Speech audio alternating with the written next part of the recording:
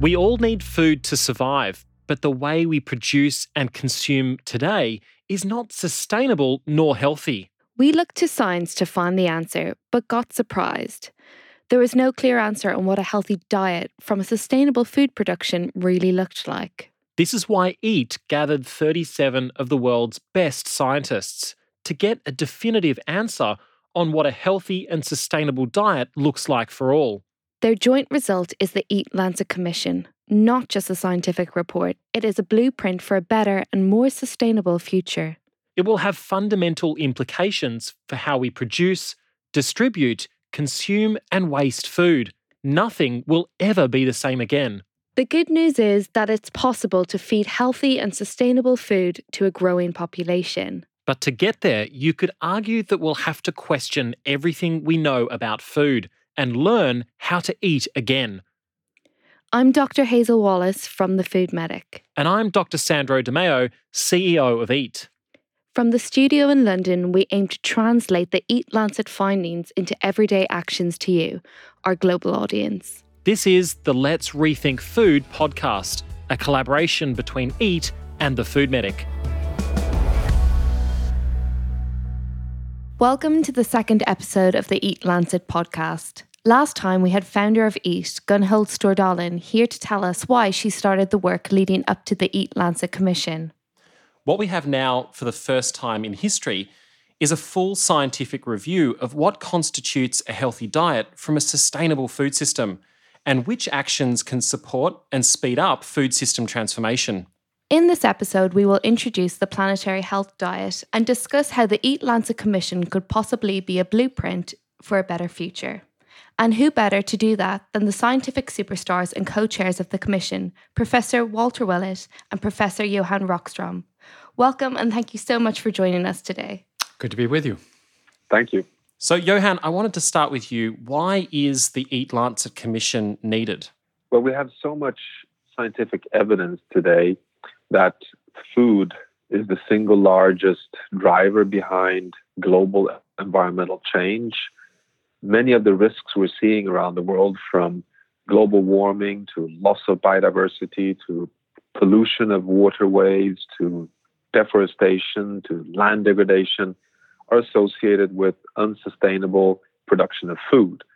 But then we have so much evidence that also shows that the way we eat food and the food we eat is associated with so many rapidly rising health threats, from diabetes to malnutrition to obesity to different forms of non-communicable diseases like cardiovascular disease and stroke. And, we as scholars have come to a point where we now need to really recognize that if we can get it right for food, both in terms of health and sustainability, so what we call health for us humans and health for the planet, we stand a good chance of having a good future for humanity and for planet Earth.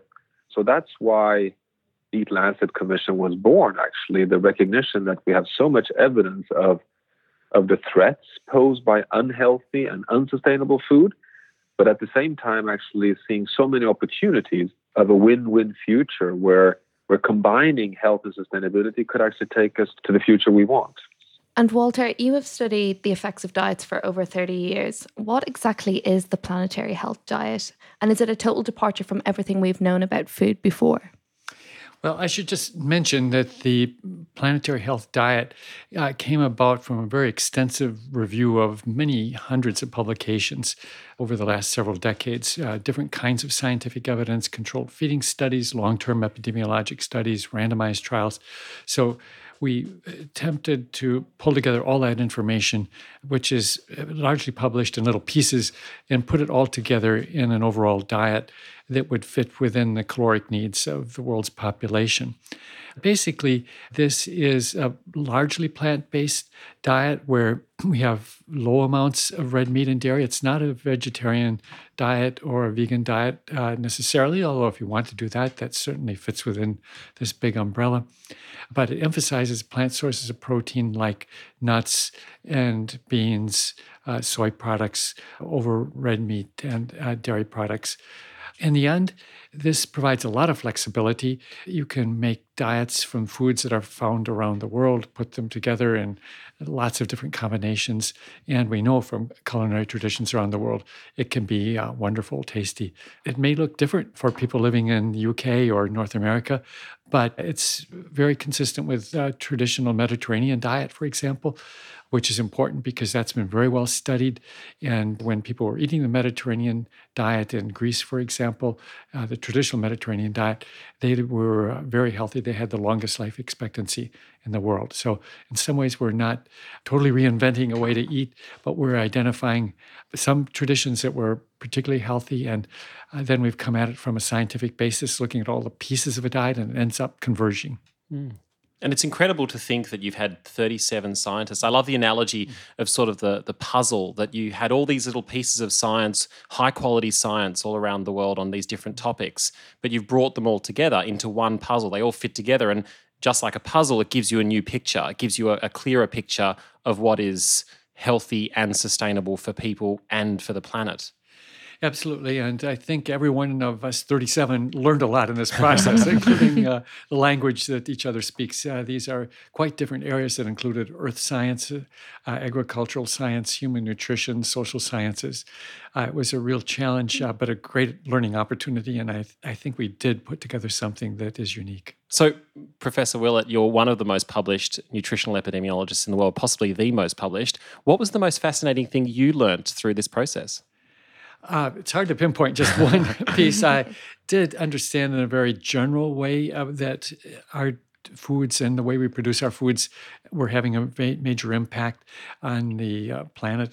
But to really see the depth at which this has been studied by the earth science people, we knew that there were boundaries to what we could do to the earth. You can't abuse something continuously and increasingly without destroying it, basically. It was, for me, really reassuring to know that Johan Rockström and his colleagues have developed boundaries and used science to define these as carefully as they possible. Obviously, our science is continuously refining the details, but to put those planetary boundaries together with what we see, maybe like nutritional boundaries, what's the range of things we can eat and be optimally healthy?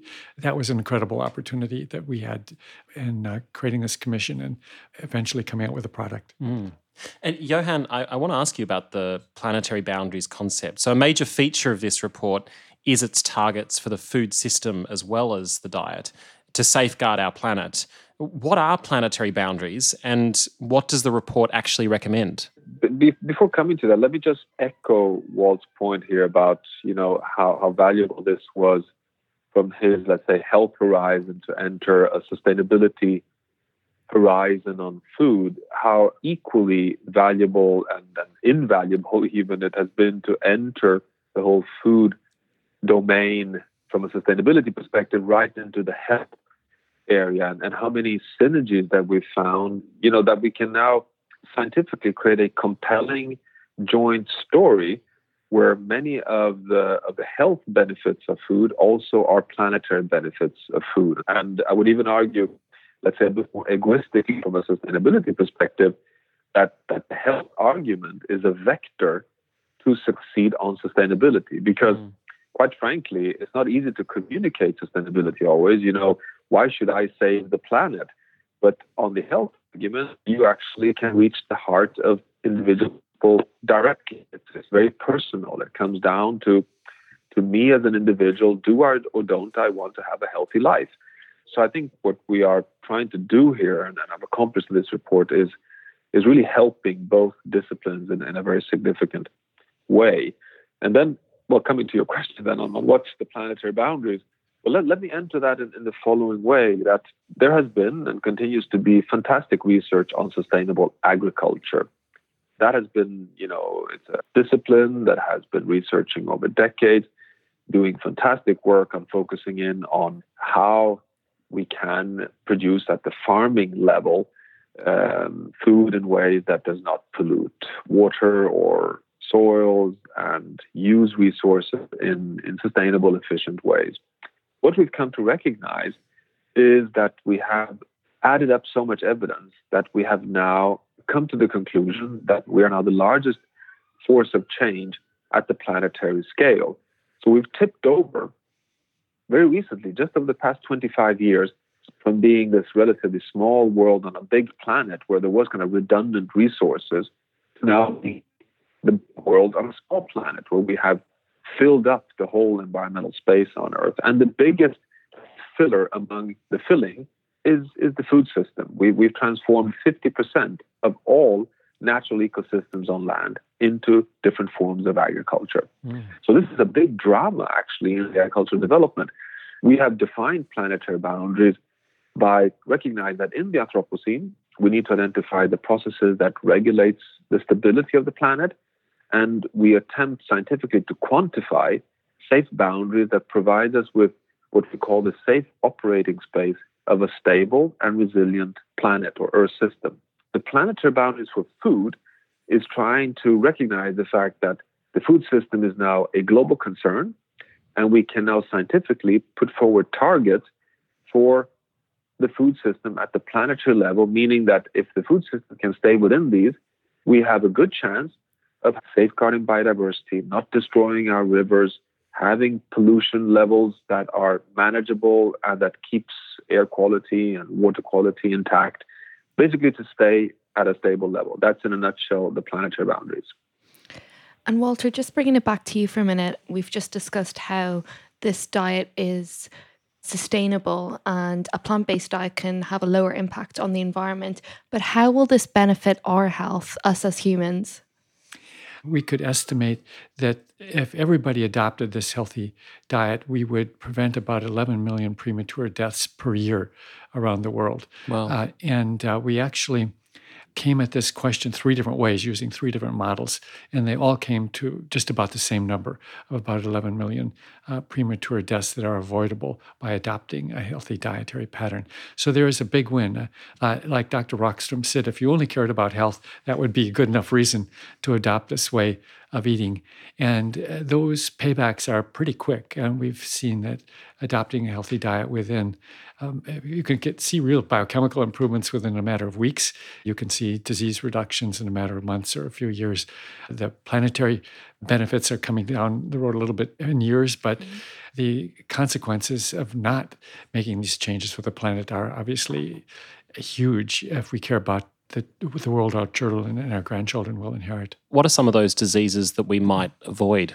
First of all, diabetes is probably the most sensitive to dietary change, and we can very quickly reduce risk of type 2 diabetes. We will reduce cardiovascular disease, heart attacks, basically reduce strokes. There's a lot of evidence that we will reduce pulmonary disease. That list goes on pretty long, but those are the main causes of death. Modest reduction in cancer risk. So diet is amazing that it really cuts across the board of virtually every organ in the body in terms of impacts. And that's not surprising. They're all connected.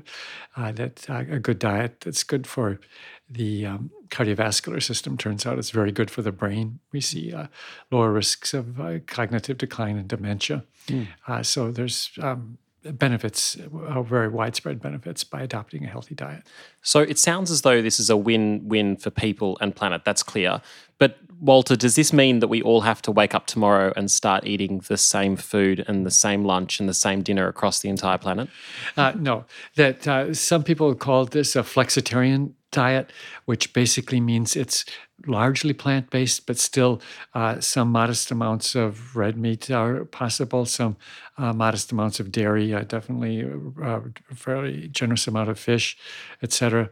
So you can put those pieces together in many ways. If you want to be a vegan, yes, you can do that and still be within this general concept. So this can be put together with eating cultures from Asia, from Latin America, from Africa, and have an equally healthy diet. People do like variety. We've seen people get bored, and that's the failure of most diets, is that a lot of them may be healthy, but staying with them is really hard. This allows for incredible flexibility. And Walter, I just want to talk about meat for a minute. So the Commission recommends that we eat just 14 grams of red meat per day. For many of us, this means a dramatic decrease in the amount that we're eating at the moment. So we know that red meat is a good source of protein and certain vitamins like iron and vitamin B12. particularly for certain populations. So will reducing this amount of meat give us the amount of nutrients that we need? Yes, we have run a nutrient analysis on this eating pattern, and we will get the amounts of nutrients that we need. This amount, 14 grams or about half an ounce a day, sounds like a sort of micro burger. Yeah. It's about a tablespoon, isn't it? Right. A micro burger. I like that. Yeah, which might be good if people ate micro burgers. But in reality, people, of course, this is average intake over a period of months or even longer. So what that translates to is about a fairly big size hamburger once a week, or if you really like big juicy steaks, have that once a month. And that's really the way that meat was consumed in the Mediterranean traditional diet, that red meat was something for special events on Easter or Christmas or some other holiday. You would kill a lamb and have some red meat. And it's sort of the way I think about lobsters too. I really love them. But I don't have them every day. I have them about 2 or 3 times a year, and that's special. So that's, I think, how we need to start thinking about red meat, not just as an everyday thing, but if you like it, and some people are totally fine not having any. But if you like it, think of special occasions, or maybe once a week as a burger. Or some people really do have small amounts, like a tablespoon, as part of a mixed dish, more or less using it as a condiment. Many traditional diets use meat in that way. So again, many ways to do this, but we're not saying everybody has to be a vegetarian or a vegan. Yeah. Could I just add one dimension here that you often raise, Walt, which I think is really important. In addition to this, recognizing the balancing of diets, and that we're not suggesting, to eliminate all meat. Remember also that this is a scientific exercise, but it actually has quite deep equity implications, actually, because when you look across the world, the countries or societies that are, so to say, over-consuming in an unhealthy way and an unsustainable way is predominantly, the rich industrialized countries that are over-consuming meat and have been rushing towards this unsustainable, unhealthy situation just over the past 20, 30 years. While the reality in the future is that we have to share the remaining environmental space on Earth. So we cannot allow ourselves to get all the feed and contribute to all the cutting down of the forest and all the nutrient use for our unsustainable, unhealthy overconsumption, when in fact we have to share with soon 10 billion co-citizens in the world. So when you look at developing countries, we're not suggesting that they should reduce animal protein intake. In fact, most poor communities will have to increase their protein intake for health reasons, and we have to create the room for them also from a sustainability perspective. That's one of the implications of planetary boundaries, that we have one Earth and we have to share the remaining space. Yeah, I wanted to add about one additional point too about the relatively low amounts of red meat. And a lot of the health benefits from where we consume a lot of it, say in UK and US, a lot of the health benefits of reducing it will be only achieved if we replace it with healthy plant forms of protein, such as nuts, legumes, soy products. If we replace it with a bunch of refined starch and sugar, our health could even deteriorate. It's not just about reducing something we don't need and actually has some health harms, but introducing more of health-promoting foods that are plant-based. In the report, the suggested amount is about 1 glass of milk per day, or the equivalent in cheese or yogurt. And this is much less than what's recommended in most countries. From a nutritional standpoint, is this enough to provide us with the nutrients that we need, that we find in dairy foods like calcium and protein and iodine?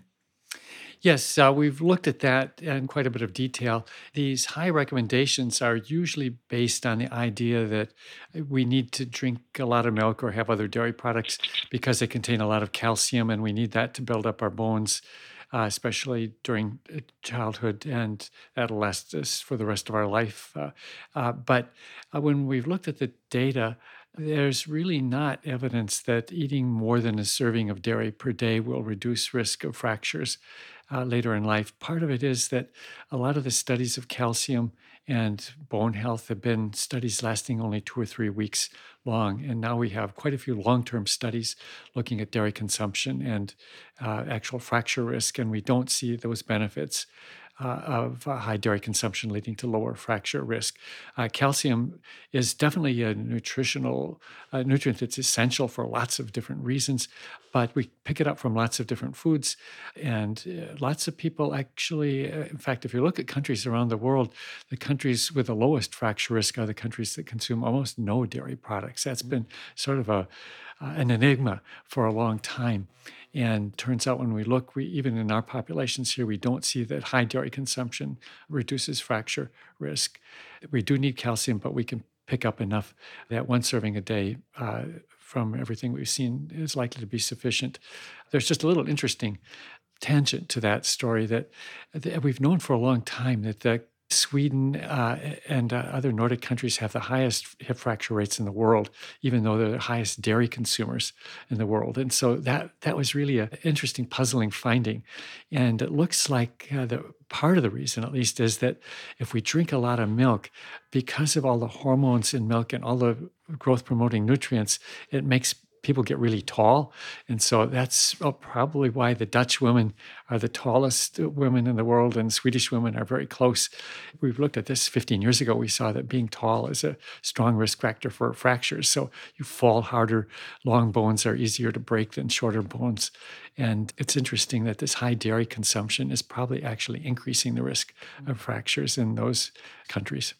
And I have to say, as someone who's fairly tall and just moved to Scandinavia, with the ice that's on the ground at the moment, I think I'll be lucky for my hip to last through till the end of the year. Another really critical point, though, to drive home, Walter, is that this report is not just focusing on telling us all the things we should be eating less of. It's not taking away everything we love. It's also clearly telling us to eat much more of the things that we really enjoy and that are great for our body and the planet around us. Can you tell us a little bit more about that? Right. That's really important. Again, that's what we going to eat instead of all that red meat. That's really important. And for example, nuts come out really at almost every study at the top of the list of lowest rates of heart disease, lowest rates of diabetes, lowest rates of other non-communicable diseases. And nuts were for quite a while condemned because they were high in fat. As it turns out, that almost all the fat in nuts is unsaturated fat, which actually lowers blood cholesterol levels and reduces risk of heart disease and other conditions. Plus, nuts have lots of minerals and vitamins and fiber in them as well. So they're really, when you think of nuts, they are like a seed, and they're packed with all the nutrients a big oak tree needs to grow. And it turns out a lot of those overlap with the nutrients that humans need as well. So when you have a meal like oftentimes I'll have a salad at lunch, and the norm would be to put in some little meat or some cheese, and I'll usually throw in some nuts, and you get a double win there because you're reducing something that has adverse health effects like the meat and putting in something that has positive health benefits. Soy products are also very healthy. Again, they have fat, but it's almost all polyunsaturated fat, and again, has those health benefits from those healthy fatty acids. And beans, too, have a lot of loaded with minerals and vitamins. So having a combination, we don't want, I think it's not desirable to have all nuts, all soy, or all beans, but mixing and matching across these important protein sources. And again, our diet includes a generous amount of fish, modest amount of poultry, some modest amount of eggs. So there's just incredible variety there, but there are these really positive health benefits that are coming, especially from these plant protein sources. And most of us don't eat enough fruit and vegetables. That was a key finding as well of the Commission, and calling for many of us, even here in wealthier countries, to be eating a lot more. Can you tell us a little bit about that finding? Yes, that's not surprising. Pretty much everybody who's looked at the situation finds that people are not eating as many fruits and vegetables as they should for optimal health reasons or to meet their national dietary guidelines. And this is a situation where we need to look at what is it going to take to get people to eat more fruits and vegetables. And there's a long list of answers there, but in general, they have to be affordable, available, so everyone can enjoy those. Unfortunately, those foods are less supported or indirectly subsidized in most countries compared to beef and dairy production. So we've really created some imbalance in incentives and economic opportunities for healthy eating. Now, Johan, before we go, what are a few things we can all do today to eat in a way that is closer to the reference diet for people and for planet? I would hope that this report can stimulate people around the world to start experimenting, to say, okay, here is a healthy and sustainable diet. It's a flexitarian framework, and why not try to compose culinary, very attractive compositions of food within that. So that's one step. I can foresee that many cookbooks could now be inspired by this science to kind of design menus that could follow this work. But then finally, quite frankly, something we also had been discussing a lot in the Commission, we would of course love to see that countries in the world now adopt food guidelines that does take an integrated approach, integrating both health and sustainability, and that they could build on the science that we're providing. And we have already lined up some work. So there's a lot that we hope can be done. For those at home, it's incredible to hear Johan talk about, engaging world leaders and the biggest businesses and transforming our food systems. But it can feel pretty daunting for those of us who then go home and get ready to make dinner. What are some practical ideas, meal tips, or even meals themselves that inspire you in your cooking as an international expert in this field? Sure. It's really important to take this information and put it on the table. And as you said, that my wife is a great cook, and so I don't pretend to be. But a lot of times I'm having my own meal, or I have to prepare my own meal anyway. And so my basic is to start with a salad. And partly I look to see what's in the refrigerator. I may have to run out and get something, but starts with greens and fruits that might be in season, but they don't have to be in season. The dry fruits, dry blueberries, dry cranberries go in a salad, right, just as well. It's become almost the norm that every salad has cheese in it, but it doesn't have to. If you think cheese, think nuts. And sometimes you may say, oh, the cheese really is necessary, but a lot of times nuts are a good replacement because they come in so many different flavors and ground up or textures or whole. Or there's an incredible, almost infinite variety there. And of course, a good salad dressing and some good vinegar, and it's really a whole meal right there. So that's my go-to, quick in a hurry.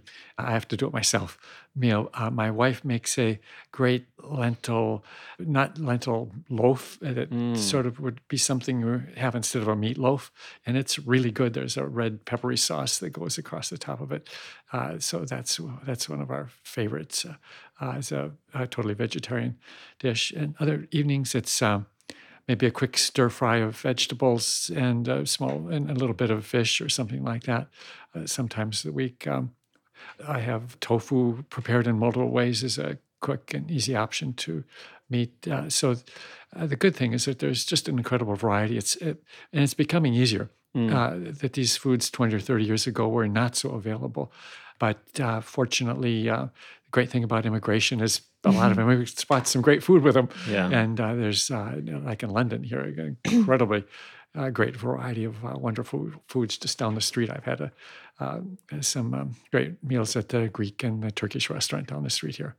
So when are we coming for dinner? But I love that idea, though, of throwing on a handful of nuts. It sort of adds your healthy fats, keeps you full, and adds a bit of substance to the leafy greens. But for those who are wanting maybe something more substantial underneath or with it, what are some healthy options or great options for a bit more lasting energy in terms of carbohydrates or whole grains? Yeah, well, these salads too sometimes put in some whole grains too that you got to. This is my no cook.